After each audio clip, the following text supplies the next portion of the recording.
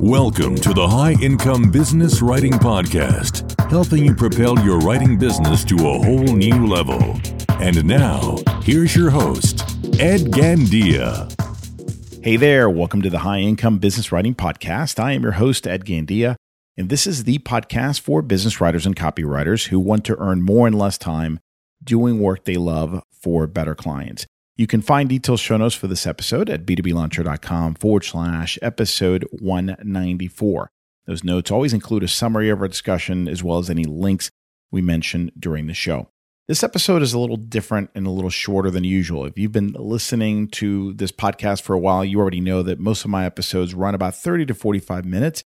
Many are interviews with practitioners who are doing really cool things. Others are monologues where I personally share an idea or a tip or strategy to help you improve your writing business. But in this episode, I'm going to be addressing a question that I answered for a coaching client of mine. And it's basically a follow-up question that she had after an article that I had published a few months ago regarding how to deal with requests for meetings, specifically from prospects. So you meet a prospect or a prospect reaches out to you and they want to know if you can meet them to brainstorm some ideas, discuss what they've got going on or what have you. And this is obviously a situation that happens if the prospect is local, but many times local means driving an hour or two. And even if we're talking about a prospect who's located fairly close to you, we're talking, getting ready, preparing for the meeting, driving somewhere, spending time over there, driving back. We're talking about an investment of time. And in the article, which by the way, I linked to in the show notes, the original article, I talked about how to handle these requests with grace and how to make sure that if you're going to say yes, that it's going to be worthwhile. So let me read you what my client had asked me. And as a follow-up to that material, she said, right after reading your article about what to do when a prospect wants to meet in person, I got this email in response to a warm email and follow-up. And I quote here, "Thanks for reaching out again. I think it would be worthwhile to have you come into our office and meet with a small group of people in marketing and corporate communications. We'd be interested in learning about your past and current work. Scheduling is a bit challenging right now. Let me give you a couple of options." And the email went on. So my client explained, look, I'd love to use your script, Ed, for asking for a preliminary call first before we meet in person. But in this case, she said that she'd feel kind of silly doing that because first of all, she was the one who reached out to the prospect and she reached out twice. So it would seem like she didn't really pre-qualify them. She also explained that this is a company with 45,000 employees. It's a big company. It's right in her wheelhouse and it's somebody she'd love to work with, everything else being equal, if everything else checked out. Finally, she said, it does seem, however, that they don't have a project in mind, but they just want to get to know me or her, in her case, for future work. So what we have here is a situation where this writer already knows that the prospect is well qualified, but the concern is that they seem to be asking for a lot, right? A meeting with a lot of people and they want to talk about what they've got going on. They want to talk about more about her.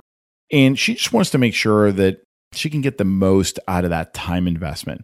That's different from what I had discussed in the article, which is about what to do when you have very little or no information about the prospect, and yet they're asking for a meeting to pick your brain. So they're not yet qualified. They might very well be qualified, but they're asking for a lot without you know anything about them up until that point. So what should you do when you are very certain that you're dealing with a great prospect, but they're asking for a meeting? Here's what I advised her. I said, look, when a prospect asks you for something and you agree, you still need to ask for something in return. That's really, really important. The most important thing in these situations is to think more critically about each request rather than automatically saying yes to all of them. I mean, if you do one thing, that's really the crux of it. It's not about using a script. It's really more about, all right, let me think about this and make sure that I use some really good criteria to make the right decision. And also, the other important thing is that if you agree to something, you should ask for something in return. So rather than, sure, I'll meet when, think about it first and then decide. So again, it's not a hard and fast rule or script. It's really about thinking through each situation individually. Now, in this example, my client listed a number of key reasons why it makes sense for her to agree to the meeting. So I think she made the right call. However, I would really maximize the value and just to make sure that she gets the most out of this, I would make this a yes and situation instead of a yes when situation. So yes and, just to explain what that means, is about agreeing to their request, but then asking for something in return. So yes, and let's do this too. Okay. And I like yes and better than yes but, because yes but means, yeah, but you got to comply this. Yes and means, yes, and let's make sure to do this. So I'll give you an example. This doesn't need to be the exact script, but one suggestion would be to respond with, yes, I would love the opportunity. How can we make this meeting as productive as possible? You mentioned that you'd want me to cover X. That sounds great. Can we also cover what possible content marketing needs you might have now or in the near future? I would like to learn more about what you're up to and if or where I might be able to make a meaningful contribution to your organization. You see the difference? That's the yes and approach. Yes, and can we also do this, please?